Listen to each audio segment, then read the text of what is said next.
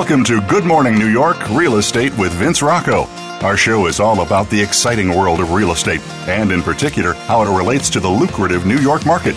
But if you're not planning a real estate transaction in New York, we still have plenty of information that you can use no matter where you are. Now, here's your host, Vince Rocco.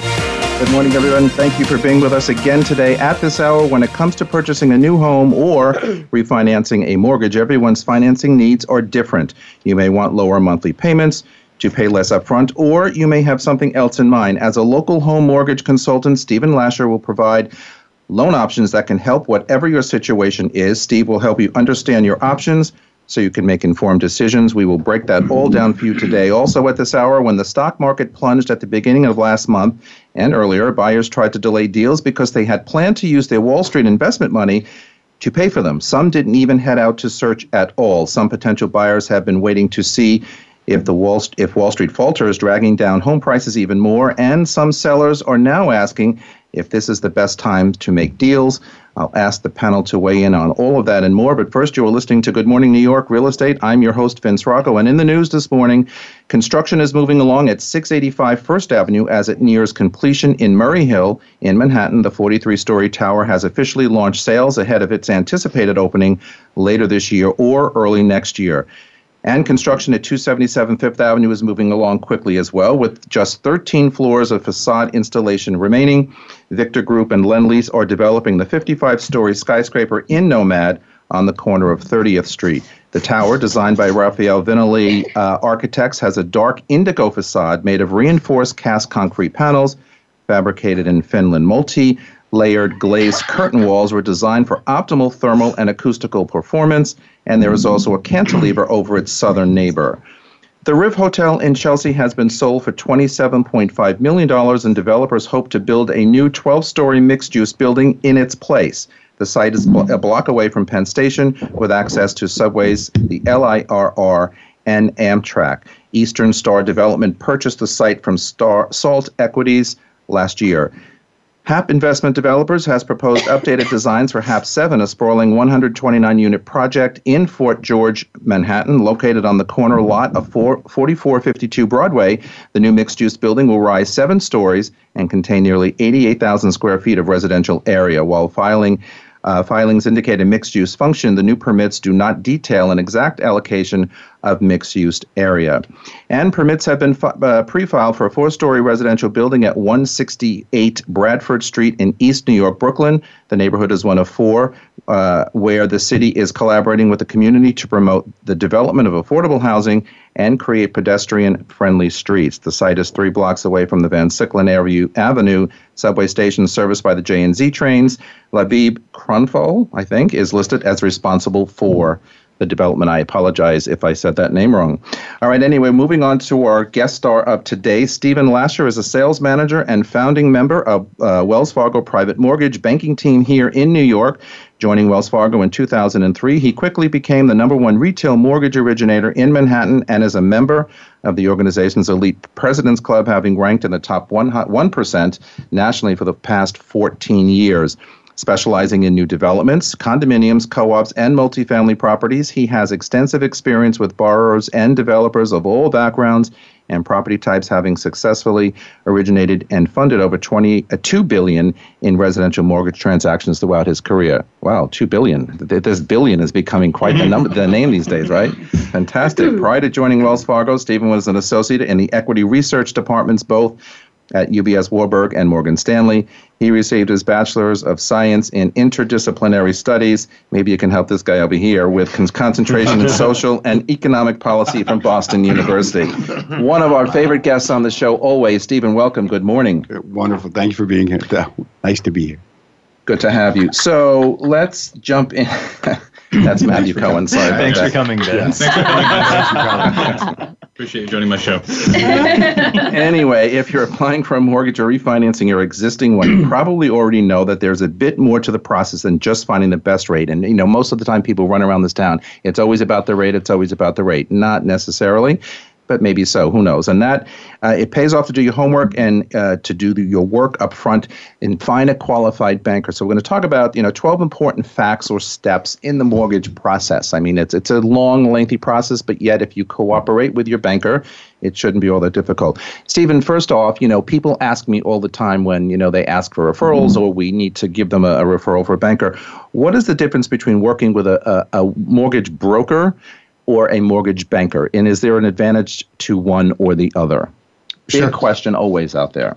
Yeah, it's interesting. Brokers really had a strong presence in the real estate market, I'd say, for the previous decade.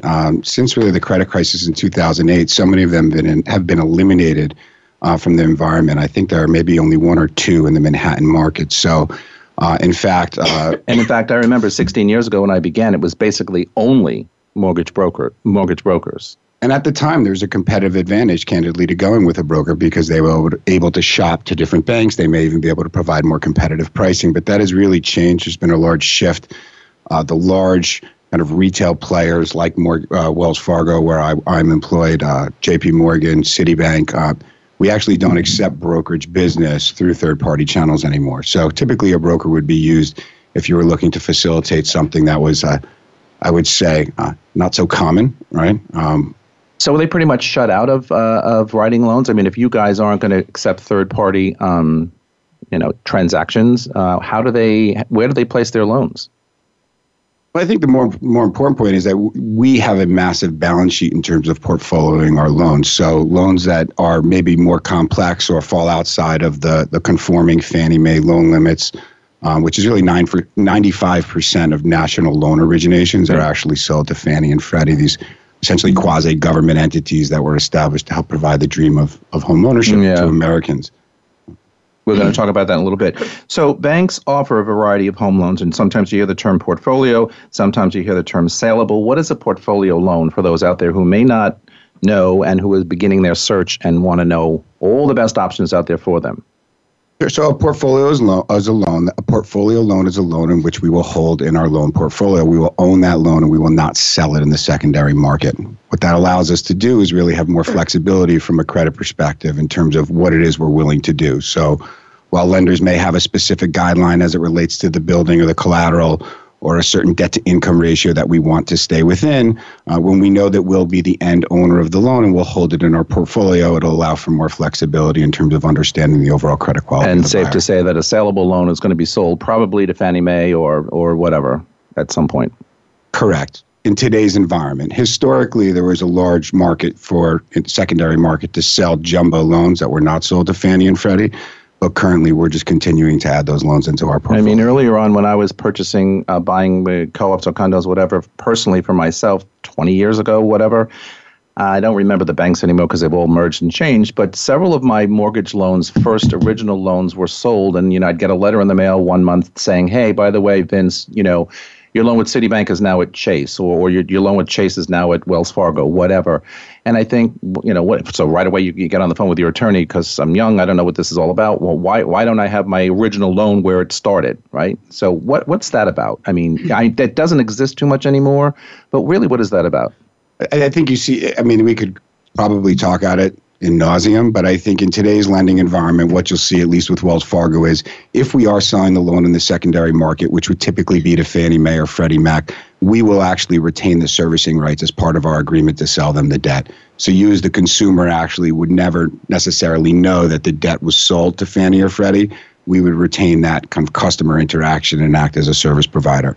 In terms of portfolio loans, we'll always retain the servicing. It's something that we like to do. And there's actually a benefit to the consumer in that way. Because we do own the loan, we have more control. So currently, one of the things that we'll allow is what's called a recast feature on our portfolio loans.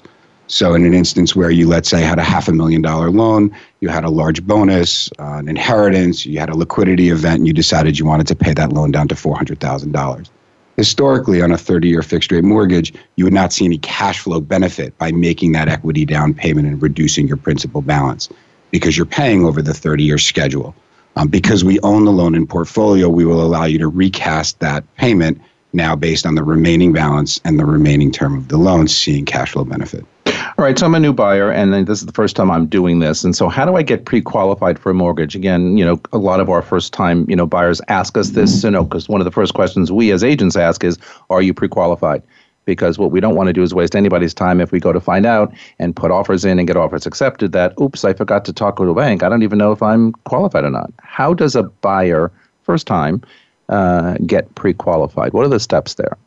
I mean, just to dovetail on your point, I think the brokerage community has become so much more engaged, I think, over the last 5 or 6 years in terms of that pre-qualification process. So I do think it's very important that you have a group of partners around you, whether it's attorneys, mortgage brokers, whoever it is, but that should include a mortgage banker or broker to ensure that the borrower is pre-qualified so that if and when that transaction comes into play, you can execute quickly.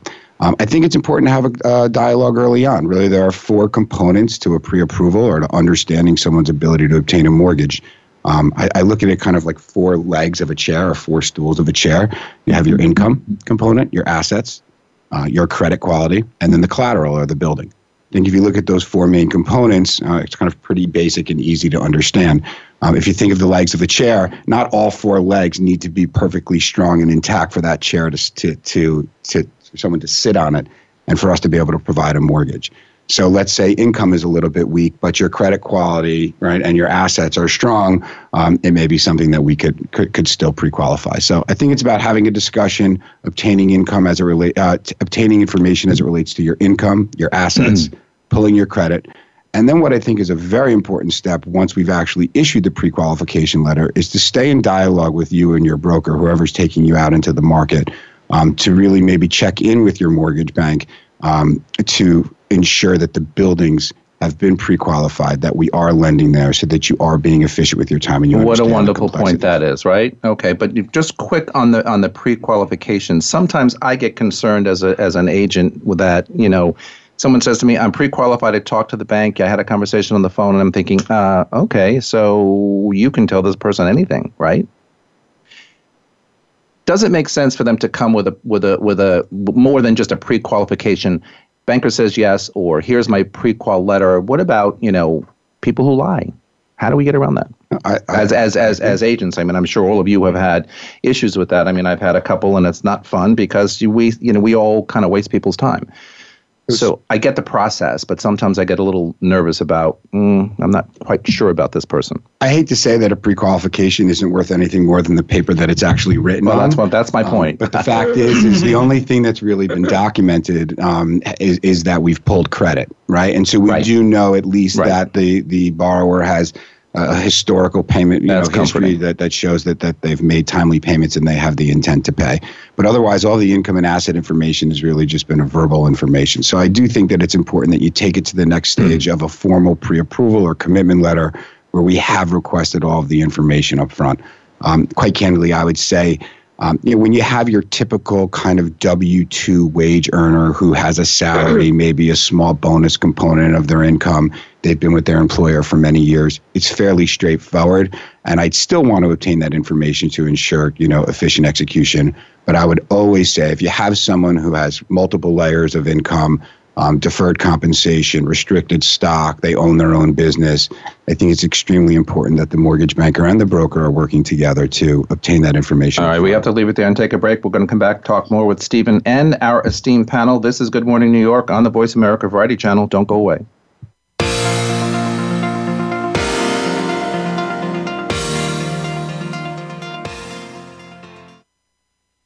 Streaming live, the leader in Internet talk radio, voiceamerica.com. It's not easy to make it big in New York City. It's even harder to sustain that success for decades. However, 2 teams have defied those odds due to their formulas for success. Both have all-star rosters, performing at the top of their game. Each have an undying commitment to greatness, a willingness to evolve, superior training programs, and ownership that invests heavily in their product. It only seemed natural for the world's most valuable sports brand to partner with Halstead, a market leader in the New York metro area, and now proudly serving as the official luxury real estate firm of the New York Yankees.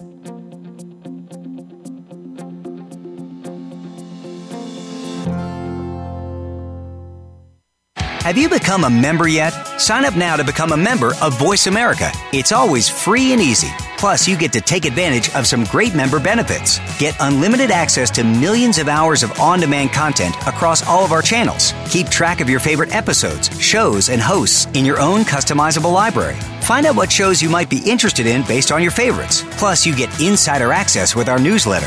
Membership gives you more. Sign up at voiceamerica.com and click register at the top right. The Internet's number one talk station. Number one talk station. VoiceAmerica.com.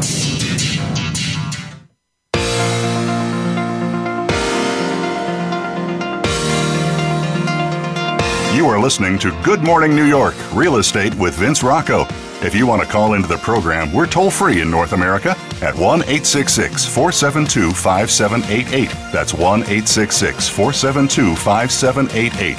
Now, back to the show. Well, everybody, we are back talking to Stephen Lascher from Wells Fargo Bank, and we also have our panel, Ari Harkov from Halstead, Matthew Cohen from Core, Parul Brombat from Compass, Sean McPeak from Halstead, Jordan Shea from Douglas Elliman, and Phil Horrigan is on his way in a little bit. So, Stephen, back to the mortgages. What's the difference between a pre-qualification letter, once we get past the pre-qualification stage? You get your letter. Now you get a mortgage commitment. What is that quick process between, the pre-qual and then the mortgage commitment? And then what can we do with that commitment? Sure. I think the short answer is we'd simply obtain all of the income asset information from you to validate that what you indicated to us is accurate and that we're going to evaluate it and be in agreement. And then once the commitment letter is issued, candidly, you're in a very strong position to go out into the market and potentially even make non-contingent offers if you need to. The only open conditions on the commitment letter would typically be clean title, right? If you're buying real property like a condo or a single family or a townhome, along with an appraisal of the property. So, and to our earlier point, really evaluating the collateral even before the appraisal, we have an extremely thorough database of both co-ops and condos where we can provide feedback up front on the financial position of the building. During the break, I asked Steve a question regarding how often there is a discrepancy between the pre-qual and the pre-approval. And I think that it's really important for our listeners to understand why that discrepancy tends to happen as often as it does. Sure. I think consumers or buyers don't necessarily know exactly what they're making or exactly how a bank would evaluate it. So I think we all know what it is that we're making. But one of the points that we discussed during the break was simply that, let's say you have a Goldman Sachs investment banker with a W-2 salary and then a bonus. If that bonus is, let's say, $1 million per se, typically that bonus, only let's say $500,000 of it is actually a cash bonus, which is what we would use to qualify. The other $500,000, let's say, might be vesting over a 3-year period. Now, that's not to say that we couldn't use the additional $500,000 of income that would vest, but we would want to see that there's a 2-year historical, a 3-year going forward. So I think there are a number of layers to people's compensation that maybe they, nor should they, understand how a bank would evaluate it. So I think it is key to provide that information to the lender up front. And also quickly for, especially newer brokers out there who get listings quickly, which is great. Congrats. I always, myself, and I find that really good brokers out there do not, because of the discrepancy, do not actually accept offers with only a pre-qualification letter. Like I'll find that they actually won't take it as a real offer until you have the pre-approval. Or in the case that they actually do accept it, they'll make the buyer get the pre-approval before they sign the contract, just to, make it safe for the seller to protect them. Stephen, you mentioned before, and this is a biggie, making sure as you're out there with your real estate agent and you're searching for property, it's really important to not only know that you're qualified, that you can get a mortgage and you can close the transaction, but it's equally important to understand or know that the building is qualified. And oftentimes, especially in condominiums these days, people forget that. And they go charging down the road, and all of a sudden, the bank says, well, we don't have that building approved on our condo approval list. What is that about? Because most people say to me, but I don't understand. This is an existing building. It's been here forever. It's been selling forever. It's not necessarily brand new, but why do we have to make sure that the bank could loan here? So how do you get around that? Because quickly somebody will say, well, then I'm going to go to a bank that can loan to that building, right? Sure. Yeah, I mean, when I'm not enjoying my mornings on your show, I'm actually spending probably about 25% of my time evaluating buildings and collateral or developers that we work with to ensure that a building is financeable. So I think and I think it's not just about, even though I'm here to discuss kind of mortgage finance and that component of it and the ability to execute on a mortgage, but I think it's also key for the broker and the buyer to kind of understand the complexities of a building. So one, do we even want to go see this building and spend that time away from our families, let's say on a Sunday? Right. Sorry. Go. But then, in terms of making an offer, understanding what those complexities are, maybe that's something that would give you a competitive advantage to go in at a lower price. But there are so many different nuances to collateral in today's environment. New construction, it might be pre-sale. How many of the building's units are sold in terms of the lender's ability to lend. That's understandable, I think, more than, say, an existing building. But let me ask you a quick question. So what makes a building not qualified for your bank to write a loan? An existing building, not pre-construction, not brand new development. An existing building, condominium that's been 10, 15, 20 years, but your bank says, and we're just using you as an example, sure. Your bank says, no, we're not, we don't write in that building. Well, I think all lenders, candidly, would be concerned about maybe, let's say, a structural litigation, right? So if the developer had moved on, you're 5-10 years into living in the building, and there's an issue with, something, settling of the windows or of the facade, an issue, because we know that could impact, the homeowners association via, a large capital improvement that might need to be made. So I think that's a concern that many lenders would have. That said, we really do try to be thoughtful in our approach to something like that. If the developer is engaged with the HOA, if the repairs have already been made and they're just looking to recoup those funds and there's no financial risk to the HOA at this point, it may be a building that we're still willing to lend in. I also find that, again, on the topic of good brokers, us brokers who sell apartments and have listings, we usually know if there are issues in the building, like if there's a, high renter to owner occupancy ratio, or if the sponsor still is holding on to units. Like I had a client a lot of my clients are JP Morgan employees, and so they all use Chase, no offense to Wells. And last week I took one of them to see an apartment, and before we went to go see it, a great Corcoran broker who is selling the apartment said to me, the sponsor still, owns a lot of the apartments here, and so Chase has trouble lending here. I want to give you the heads up.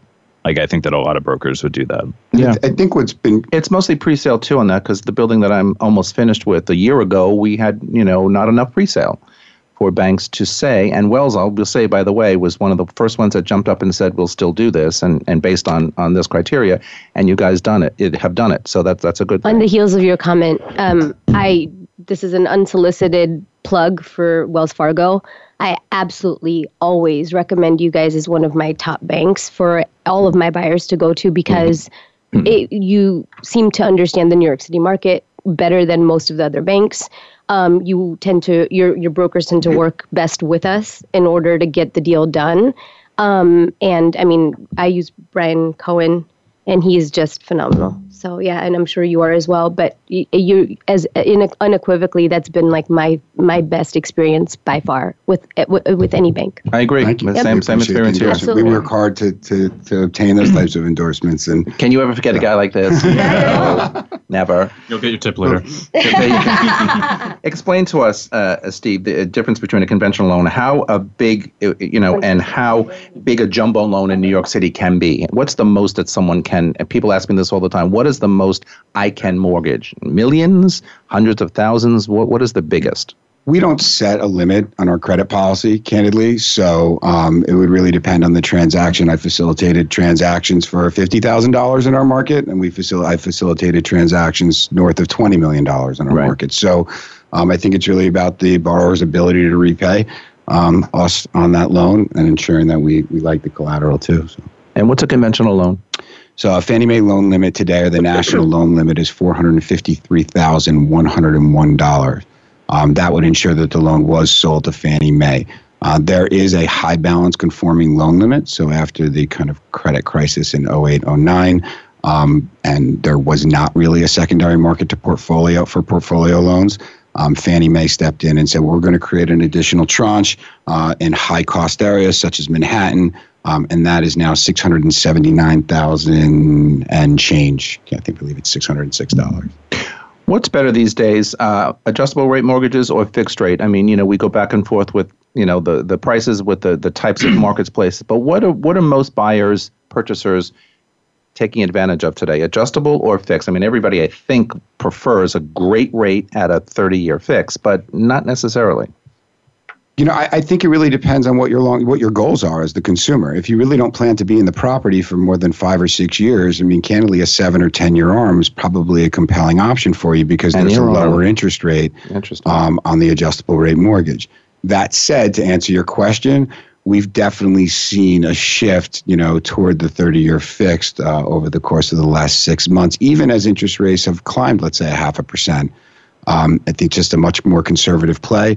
I think that you see where it was maybe a product that you saw more of the steady Eddie types who had a base salary with maybe a small bonus component leaning toward the 30-year fix because it was more appropriate for their financial means and the liquidity that they had in the bank. Interestingly enough, that hedge fund, private equity buyer who maybe either wasn't taking a mortgage historically or was looking for the cheapest, shortest money, let's say a 5-year ARM with an interest-only payment, are reaching out to us and taking 30-year fixed money because, in the high 3% range, I think they feel that they can achieve better returns by investing their capital in other channels. We have a couple of minutes left. What in your book of business and your daily activities, what do you see trending today out there? Anything in particular that's troublesome or more positive? I mean, the market's kind of We've shifted to a significant buyer's market, but yet I'm still wondering what that all means or how it's translating. What are you seeing out there? It's interesting. I think the market is really, from my perspective, really been broken down into the different submarkets. Kind of your kind of $500,000 to let's say 2.5, 3 million price point, then 3 million to 5 or 6 million, and then north of that. And each market seems to have a life of its own. We're extremely busy below kind of that 2.5 million mark, though it seems that a lot of those buyers are kind of shaking out of the market. Not sure that they're actually going to purchase, but there's still so much demand and limited supply that it seems to still be a strong market. We've definitely, at least from my perspective, and I'm not a broker, but seen a little bit of a slowdown in that kind of 3 to 6 million price point. Some of your mid-block new development projects that are selling in the high 2,000 per square foot have just seemed to slow down a bit. But interestingly enough, we've seen a real pop, at least in the first quarter and going into the second, in the uber luxury market, which was so slow last year. And I think what's happened is we see affluent New Yorkers who have and sellers who are finding a meeting of the minds. The affluent New Yorker likes a good deal, right? And I think they've been waiting for that sort of possible dip in the market where there is a little negotiability, and that is what they're seeing on that higher end. Right, we got to leave it right there. We'll talk a little bit about that, especially in Brooklyn. When we come back, we are live from Blast Off Productions here in New York City. This is Good Morning New York. We will continue on the other side of the break, so don't go away.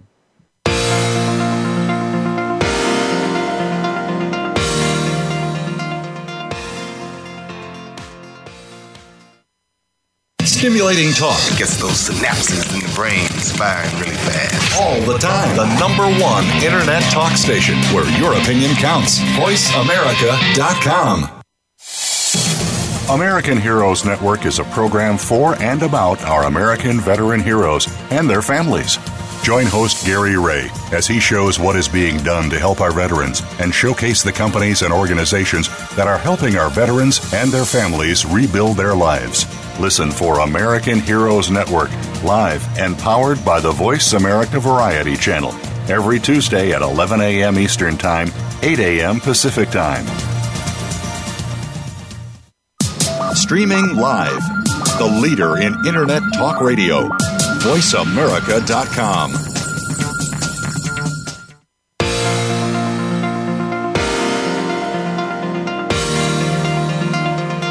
You are listening to Good Morning New York, Real Estate with Vince Rocco. If you want to call into the program, we're toll-free in North America at 1-866-472-5788. That's 1-866-472-5788. Now, back to the show.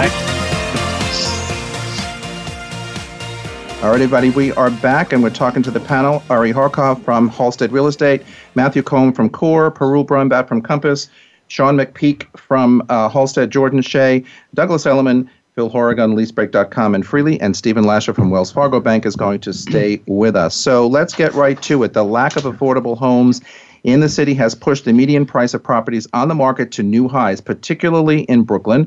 Home prices in the borough are quickly catching up to Manhattan, with the median recorded sale price rising 6.7% from the prior year. This, according to several marketing reports last quarter. However, with large numbers of luxury homes continuing to flood the New York City sales market, overall home price growth remains modest. The Brooklyn neighborhoods of Carroll Gardens, Dumbo, Park Slope, and Greenpoint were among the city's top 10 most expensive in the first quarter of 2018 based on the median sale price, eclipsing Manhattan neighborhoods such as the Upper East Side and the Upper West Side.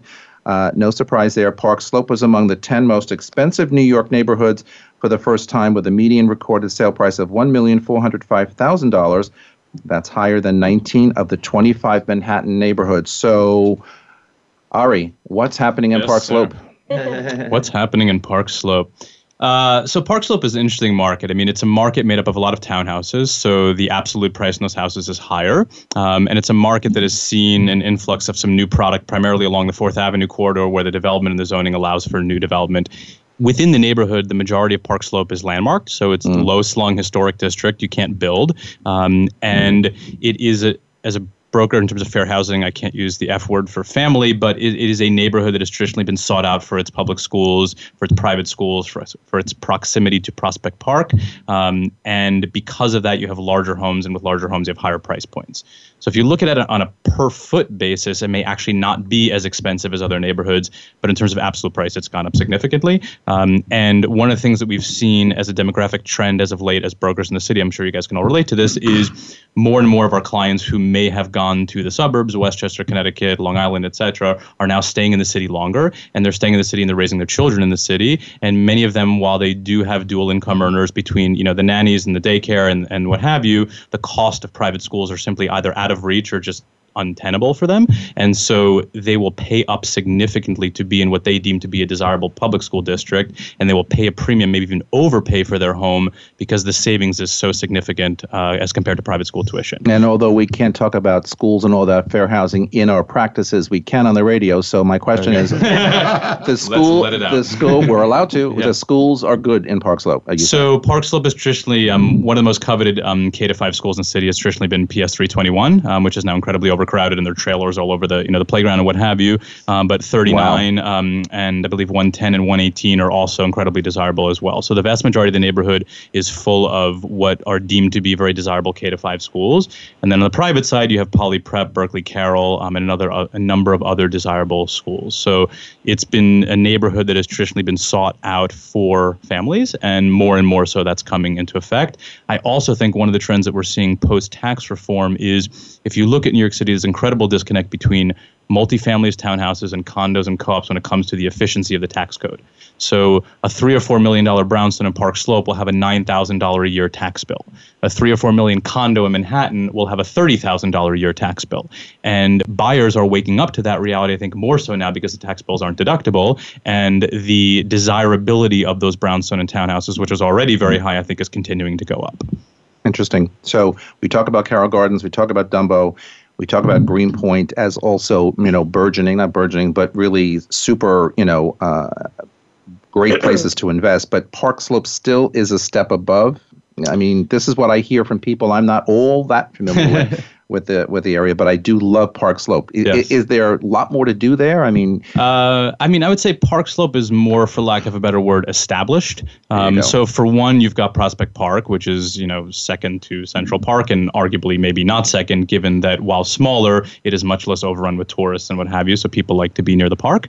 And Park Slope, because it's traditionally been a family neighborhood, with the retail quarters on 5th and 7th Avenue, it's a very established area when it comes to restaurants and kids' play areas and bars and what have you. Greenpoint has seen a bump as of late, partially due to the fact that the L train has brought down Williamsburg, and Williamsburg and Greenpoint have kind of been sister neighborhoods. So a lot of the would-be Williamsburg buyers are now looking to Greenpoint, and that, combined with some of the quality of the new construction, Greenpoint has driven up prices. So if you look at Sure, go ahead. I was just going to say, in addition to what Ari was saying, 2 points. One is it's such a community feel in Park Slope with like markets and co-ops and things that people do as a community activity. So I think that is also something that is really something that even I find people who aren't that families who are getting more and more attracted, sort of like the lifestyle and the neighborhood feel. And the other thing is, this whole entire conversation started with the prices in Park Slope. And for everything Ari said, it is so important for brokers and the consumers out there to understand that numbers can be so skewed in a given period of time, or over a course of, depending on what the closings were of a quarter or even during a year. So it's really important to sort of dig further and then than just Park look at the numbers. Well, on that note, the prices are a little bit skewed. Like I was going over the Park Slope marketing reports, and the co-op prices have increased significantly, while the condo sales have kind of languished and kind of slid backwards a little bit. But I think like the most telling sign, to Ari's point, to Prul's point, is that the 3-bedroom market sales tripled over the last quarter. So that's a good indicator.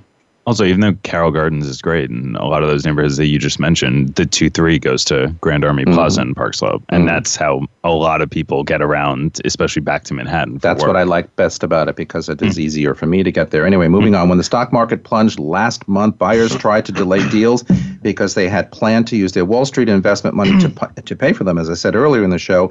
Some didn't even head out to search at all. Although not all agents, brokers, and salespeople have seen deals delayed, many are assessing what the presumed plateau or drop-off on Wall Street could mean for local real estate. And they have had time to think, given that buyers and sellers seem interested in waiting for clarity before rushing into transactions. Important, waiting for clarity. Whatever that means. Many New York economists anticipate the stock market leveling off and maybe declining slightly. Some say the mood has been reacting to presumptions about how the Federal Reserve will raise interest rates, possibly again, and describe the stock market as a bit overvalued in terms of how it prices compare to earnings and corporate profits. Some potential buyers have been waiting to see if Wall Street falters, dragging down home prices. That is their thought. And some sellers are asking if this is the best time to be listing and to make deals. So my question to all of you, because we all play in the same playground here, this town is based on Wall Street money. For the most part, by and large, we are affected by Wall Street money. What's happening with these big bonuses that were doled out between February, March, and April and May of this year? Where are they spending it, or are they spending it? And if not, why not? I'm sorry, Vinci, but I don't agree with you. I think that the city has become more and more a tech city, actually. I think that you see more and more bankers going to Google. WeWork is expanding like crazy. Speaking of Brooklyn, they're going to the Navy Yards, and at a bunch of the panels at the Real Deal Forum yesterday, we're talking about, I'm going to screw up his name, but Bjark Engels, or his name. That is interesting. Sure. Yeah. So he's, WeWork hired him as their chief architect to create all their offices in New York. So I think that a lot of that community will be big buyers throughout the next few years. But outside of just regular variables in the market, I mean, a listing around Memorial Day is probably a bad time of the year anyway. I don't know if I would. You say big buyers in the next few years. I don't disagree with that. However, today, where's the tradition? And we are in a buyer's market today. So this is what I'm confused about. Technically, the land has shifted to, more to the buyer's side, where it should be more sweeter deal for them, et cetera. But why, and they have all this bonus money. Why aren't they spending it? Well, there's no urgency.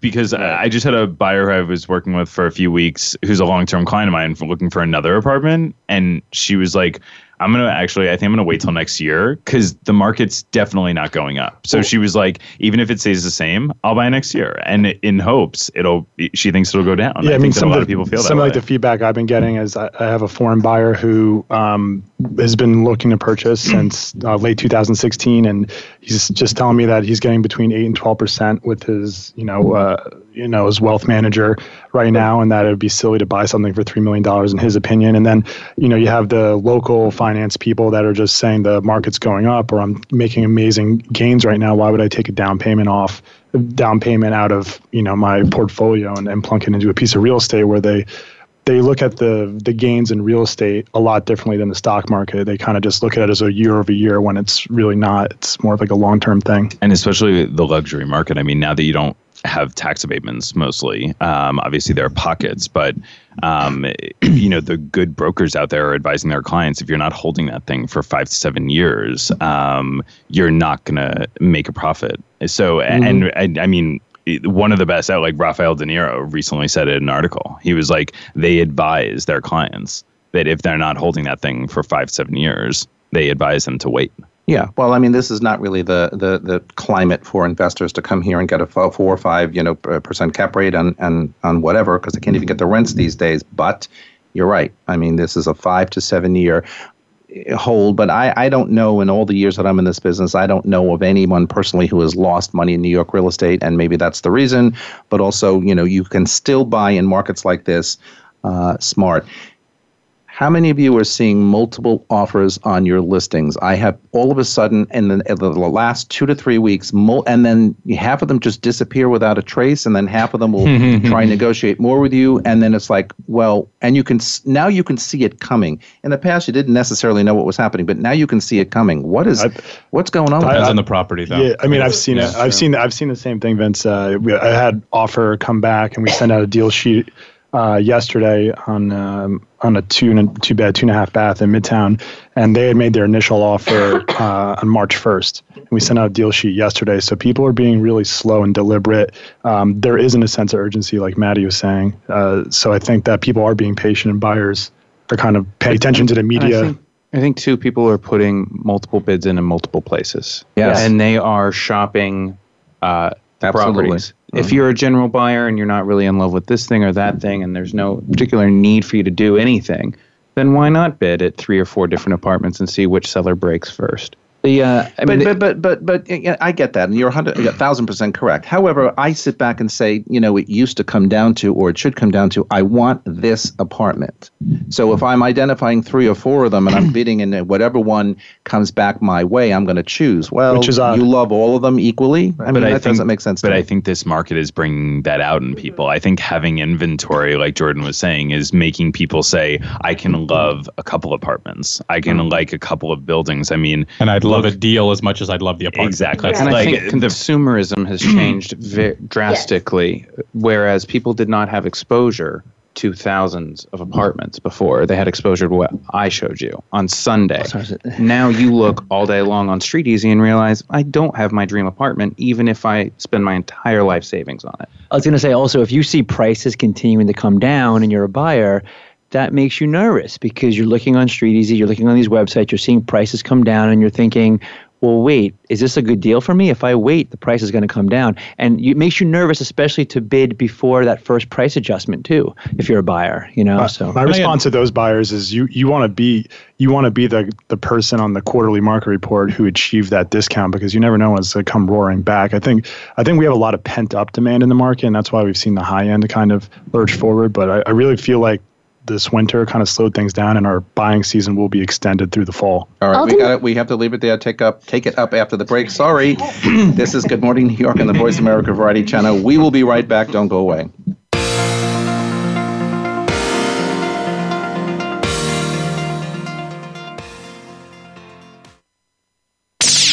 The Internet's #1 talk station. #1 talk station. VoiceAmerica.com. It's not easy to make it big in New York City. It's even harder to sustain that success for decades. However, 2 teams have defied those odds due to their formulas for success. Both have all-star rosters, performing at the top of their game. Each have an undying commitment to greatness, a willingness to evolve, superior training programs, and ownership that invests heavily in their product. It only seemed natural for the world's most valuable sports brand to partner with Halstead, a market leader in the New York metro area, and now proudly serving as the official luxury real estate firm of the New York Yankees.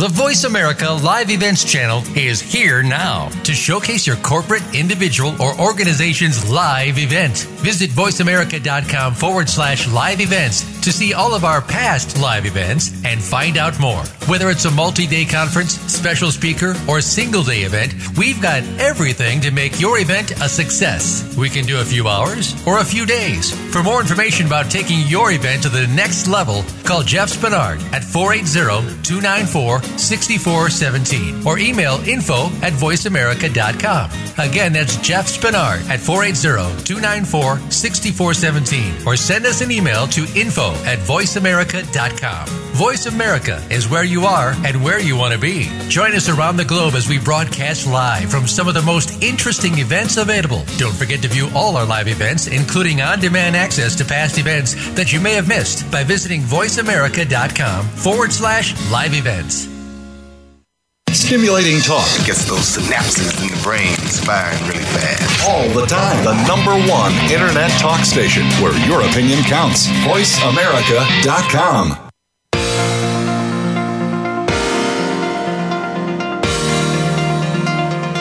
You are listening to Good Morning New York, Real Estate with Vince Rocco.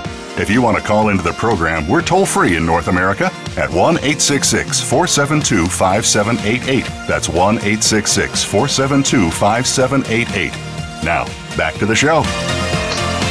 I agree. All right, everybody, we are back with Ari Harkov, Matt Cohen, Parul Brombat, Sean McPeak, Jordan Shea, and Phil Horrigan. So outdoor space is not all concrete and asphalt in New York City. Many New Yorkers get to step outside for morning coffee on a landscape terrace or to dine al fresco in a leafy private backyard. In fact, 1 in 7 residences sold in the city last year included some sort of outdoor private space. Access to private outdoor space comes at a price. The good news is that the cost per square foot for outdoor space is generally less than the cost of interior space. So what is the cost and how does it affect the overall pricing of the apartment? How do you price an apartment when you have outdoor space, large or small? Big controversy. No, I have an opinion, but go for it. I have a very, very strong opinion, so I want to hear your strong opinion after. No, all welcome. So I believe appraisers do it differently than how I would do it when I'm I guess comping out a place. I believe appraisers do 10%. I believe 10% of the outdoor space. I believe. Oh yeah. In other words, 10%. They say 10% of the outdoor square footage. Or they say it's worth 10% of the interior square footage. In other words, if you have 100 square feet outside, they would say that's worth 10 interior. I think that's way too low, And through my experience meeting... Well, appraisers, I mean, come on. Right. But they have, but they're supposed to be based on real truth and theory, right? But I do think in New York City, there's some differences. So over the course of my 14-year career, I analyzed apartments that sold, and you compare them. If they have outdoor space, you compare them to apartments that sold, like say, right next door, without the outdoor space. And it seems to me that the number that I use, it's pretty good, you have to still adjust it, is 1/3. That's the number that I use. So 1/3 of the exterior, or I should say it's worth 1/3 of the interior. So in other words, if you have 300, conservative, it is. But if you have 300 outdoor, that's worth 100 indoor. Now, I would adjust for that. But I got to tell you, sometimes you have these little balconies. That it's not worth 50%. That's not worth it. All right, so I think 50 is high. If some people say 50, I think 50. I say 50. So here's what I would say. I would say I think the range is 20 to 50. But I think there's a lot of nuance in how you price it. Mm-hmm. So for one, we think about what are the views. You know, a roof deck with incredible views is going to be worth more than a roof deck overlooking, let's say, a brick wall. Number one. Number two, you're going to think about where it is adjacent to the apartment. So outdoor space adjacent to the living room is much more valuable than outdoor space adjacent to a master bedroom where you've got to walk through the bedroom to get to it. And then number three, there's sort of an absolute price and what is this worth? Like a small balcony may be worth 25, 30 grand in a new development in Brooklyn as an example. Mm-hmm. I don't care about the square footage. It's just kind of like that's what it adds. Mm-hmm. Rooftop cabanas. So we sell rooftop cabanas in a lot of buildings. There's a market for those cabanas because they sell within the buildings. So you think about absolute price and can buyers finance them and so on and so forth. So I think there are a lot of nuances that appraisers, to your point, miss and a lot of buyers miss. I mean, I had literally an email this morning from one of our developers. Well, I've got a 600 square foot outdoor space. So isn't that worth like $300,000? Well, no, not in your submarket. It's not. And here's why. Because your buyer is not going to necessarily pay the same premium as in another market. So I think this is one of those pieces where it doesn't like totally fit into an Excel spreadsheet and you've got to know the market well. Also on the luxury end, for example, there's a apartment on the market right now, 10 Madison Square Park West, is a penthouse unit. interior square footage, if I'm going off the top of my mind, but it's an incredible apartment, which has about, I think, less than 3,000 square foot interior with almost as much square footage exterior. And that is when it really gets tricky, because after a certain amount of outdoor space, like 1,000 square feet, it also diminishes in value even when you're on Madison Square Park, because it's just, you really don't need that much. I mean, it's diminishing returns. It is absolutely. And so that also needs to be. said the same thing. Basically, it really depends. But according to Jonathan Miller, the CEO of Miller Samuel, he says they look at it between 1/4 to 1/2 of the cost. Yeah. Basically, what you said. And they're probably the most accurate appraisers, in my opinion. Absolutely. For sure. I agree with Ari, and it's not a spreadsheet issue. No, it's not at all. No, it should not be. Well, on the heels of that, real estate is always about competition, but sellers are facing bigger challenges now. Several brokers say that there is steeper competition for buyers than in the past. There are simply fewer buyers out there, but those buyers are in the driver's seat. Other signs of the times, bidding wars are way down to a 5-year low this past quarter, and lowball offers are coming in, just as we talked about before, and multiple bids are coming in. With those factors in mind, it is more crucial than ever to price a listing correctly, so say the brokers, right? Okay, So how are we doing with pricing overall? I think we have a lot of overpriced apartments because I think we have a lot of sellers who are stuck on 2015 pricing and can't acquiesce to today's reality. And I think I said this, on the last show I was on, but it's sort of perception in our market drives reality. So you've got $1 million apartment. The seller says, I want 1.2 for it. They price it at 1.2. It sits. They drop the price to 1.1. It sits even more. On StreetEasy, you see red down arrows next to every listing, and the buyers say the market is soft. Why should I bid? The market's going to go down further, and perception drives reality, and the market does go down further.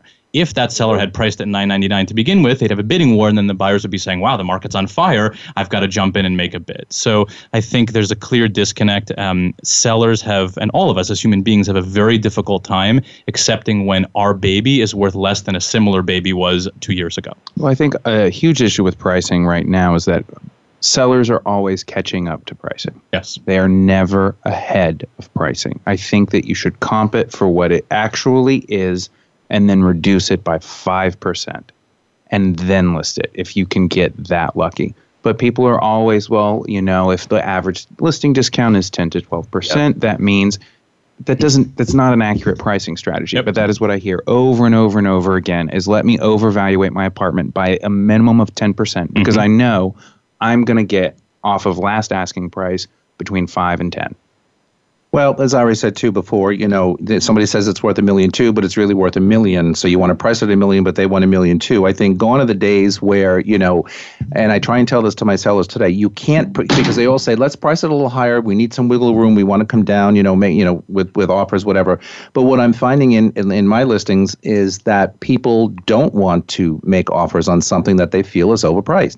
If you price it at $1 million, you may get a little lower, but you're going to get closer to that $1 million than you are going to at the $1.2 million mark.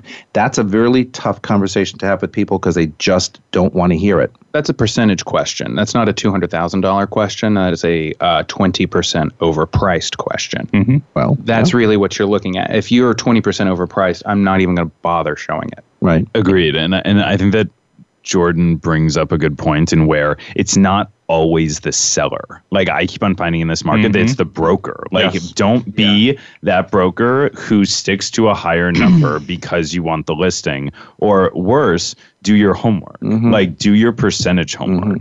It's not that difficult. And I think that brokers, just as much as sellers, are actually affecting negatively the perception of the You're market. Absolutely right. And sometimes the market changes and the broker doesn't realize it.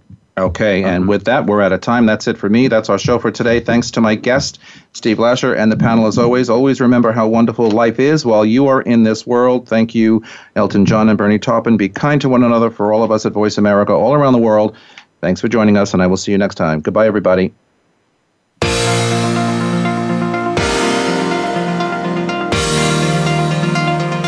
Thanks for tuning in this week. Please join us for another edition of Good Morning New York Real Estate with Vince Rocco next Tuesday at 9 a.m. Eastern Time, 6 a.m. Pacific Time on the Voice America Variety Channel. Here's hoping all of your transactions are successful ones.